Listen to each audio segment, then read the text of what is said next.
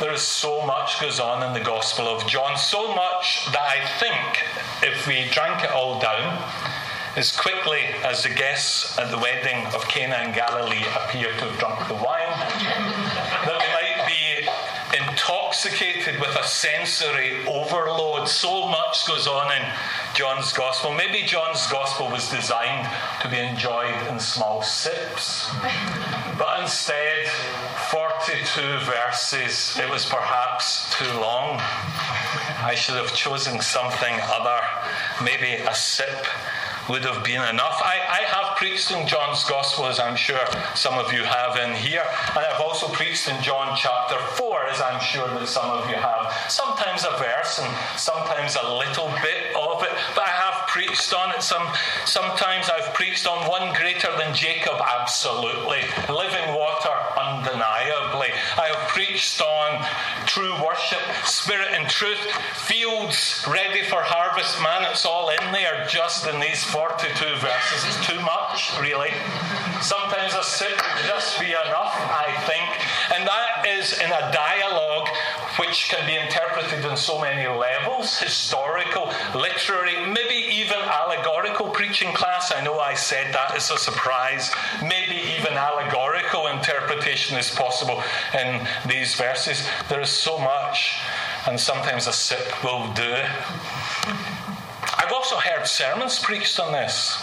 In fact, I've heard sermons that have rightly emphasised the fact that Jesus here crosses not simply geographical, but he crosses ethnic and cultural and moral and religious boundaries in order for this conversation to take place.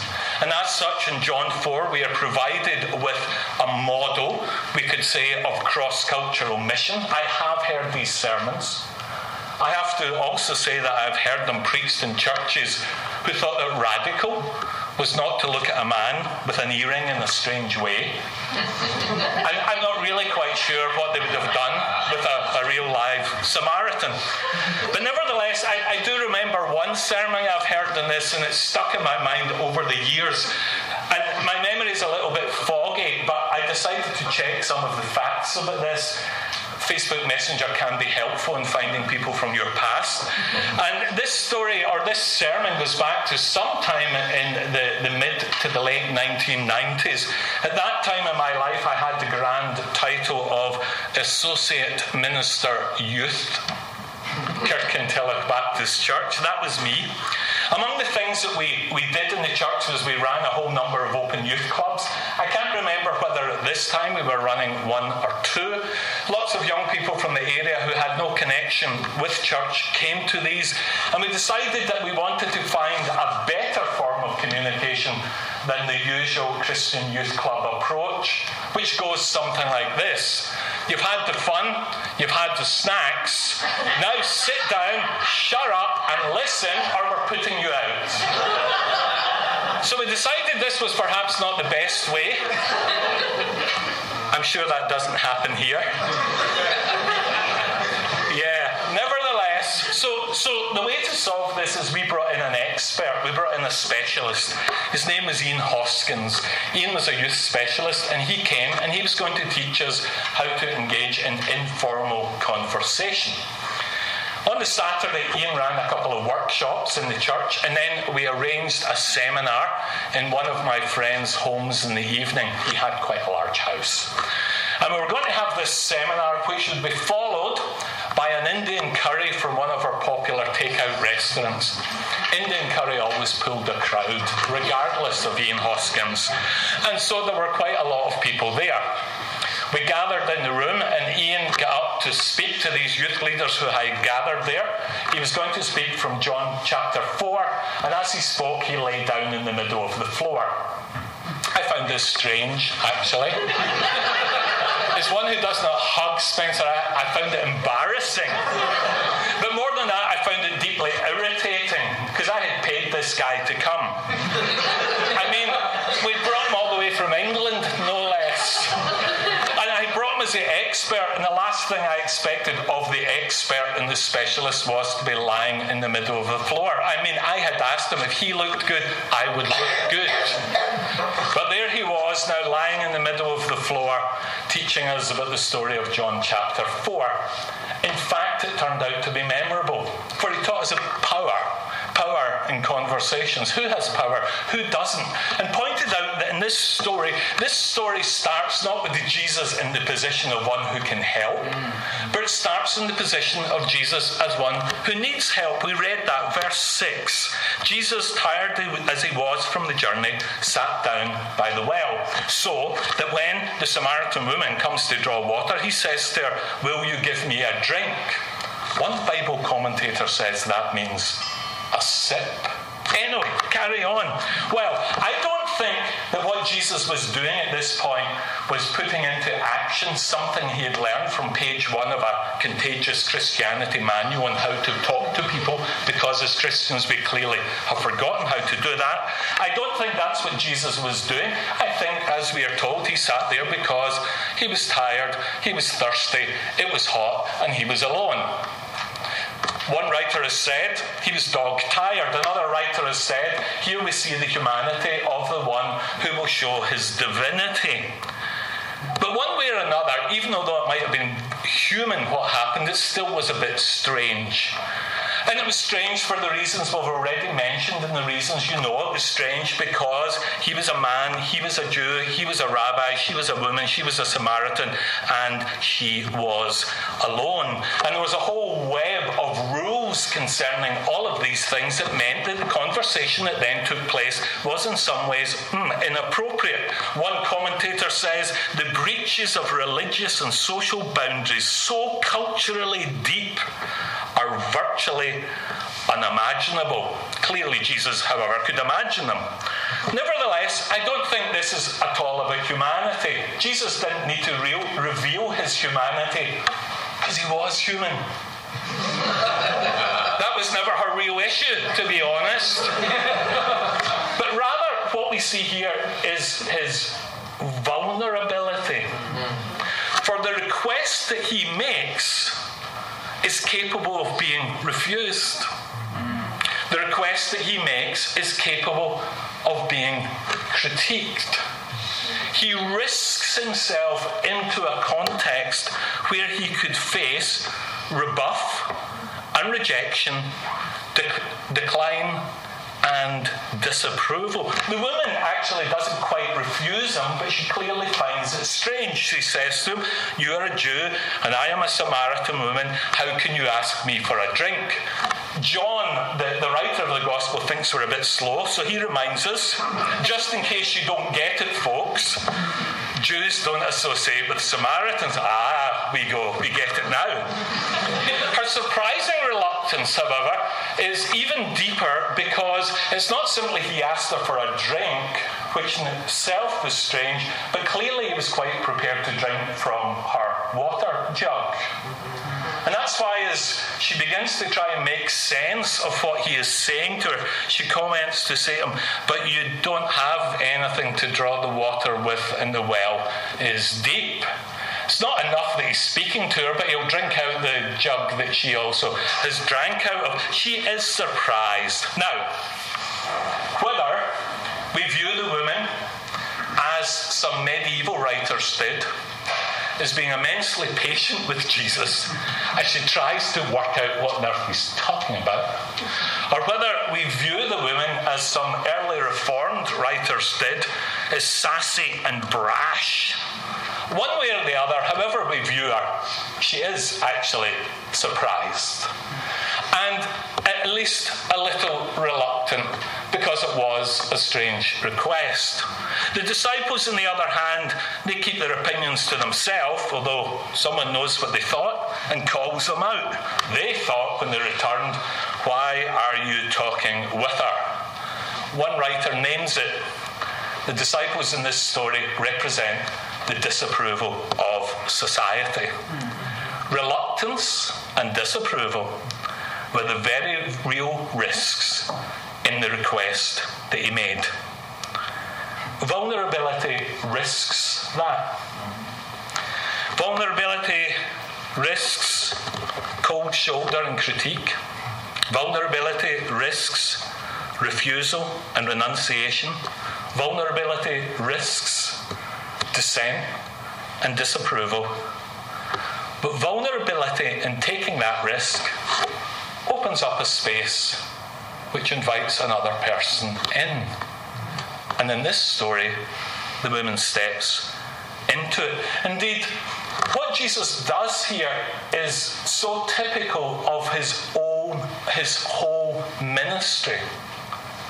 He risks the possibility of refusal and rejection for the possibility of people getting it. Indeed, right at the beginning of the Gospel of John, we have been told that. The writer tells us there, he was in the world, and though the world was made through him, the world did not recognize him. He came to that which was his own, but his own did not receive him. Yet to all who did receive him, to those who believed in his name, he gave the right to become the children of God. A couple of weeks ago, I had the opportunity to speak at Ruth Ton's ordination. Ruth is a graduate from here. And on that occasion, I stole from the Apostle Paul. Well, I was preaching. And I took that whole image of, jars of clay, the jars of clay image, and I actually had a jar with me to try and preach on this theme of we are jars of clay and it's in jars of clay. I think now that what I was trying to say at Ruth's ordination is that our vulnerability should be a mark of our ministry. Where we are prepared to risk rejection and refusal, cold shoulder and critique, for the sake of trying to create a space in which others can enter. Now, you're not going to like what I'm about to say, because what I'm going to say is this. If I was preaching this sermon 2 weeks ago, I would have stopped there. But I'm not. Because in the last 10 days, I learned something new about vulnerability. And it surprised me. But once I'd seen it, I see that it's so embedded in this passage. This is what happened. I was making my way down to the Festival Theatre, down the hill, as we say. I like the Festival Theatre. You can run with horses there. Okay. In-house joke, sorry. But on this occasion, I was going down to meet a prof from the music department. I had only got to know him by attending a seminar that's meant to improve our learning and teaching. Some of the folk in my class are going, oh, go to more of them, please. And in the room there had been me, a musician and a scientist, and we were learning together about learning and teaching in higher education. And so I then sent him an email, because I liked it. It was, to use his phrase, not mine, it was good vibe. And I sent him an email and I said to him, I want to know whether passion in performance is something we can or should teach. Do you teach it? So he said, come down to see me. So I went down the hill to the Festival Theatre, went up the stairs into some of these old rooms. It really feels like a music department. I liked it, right? And we had a fascinating conversation for about 50 minutes around a number of themes. And at one point, he began to speak about vulnerability. Now, I'm going to give you a kind of précis of the conversation, because anyone who has ever read Harold Pinter's plays, you will know that conversations are strange things. So I'm going to have to organise it to bring sense. And by the way, that's the most literary illustration you'll ever hear me give in my life. So the conversation went something like this. He said, you do have to have a bit of ego to get up and perform, or get up and preach. He said, we do have to have a bit of ego. You need to believe that you have something worth communicating, or you wouldn't do it. And although we have our own vulnerability, as I have here today, about your opinion of me, although I have enough ego to think that this is important enough to get up there. So I carry my vulnerability and my ego as I get up on the stage. He says, but then you need to do something. He said, you need to turn. And you need to look out into the room. And this was his example.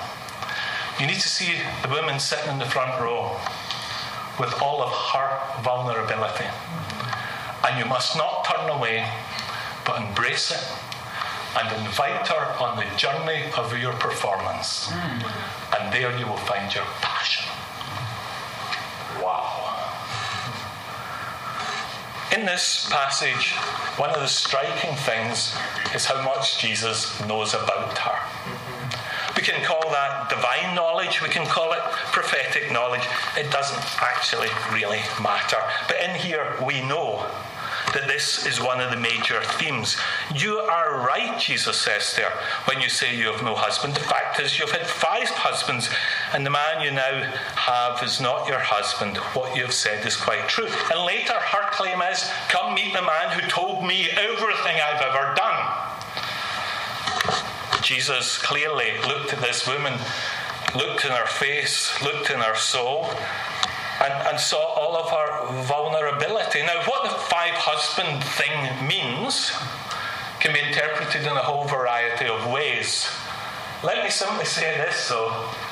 If we are going to stress her sinfulness, sinful woman, let us also stress the fact that she became an evangelist, preaching woman. But whatever it means. That was slightly sneaky. Whatever it means, he looked at her. He embraced her vulnerability. He did not turn away from it. And he invited her on a journey of discovery. I think that's the other side of what it means to have vulnerability in ministry. We need to embrace both our own and the risk of rejection and refusal, but the vulnerability of others without rejecting them in their vulnerability. And what that does is it creates a space not only so that another can enter in, but it creates a space in which we can both be changed and in which people might actually discover that Jesus is the Messiah, the Saviour of the world. So much in here. The reading was too long. Some commentators make a big deal of the fact that when the disciples come, the woman goes back to the town and leaves her water jug. I'm concerned that Jesus never got a drink.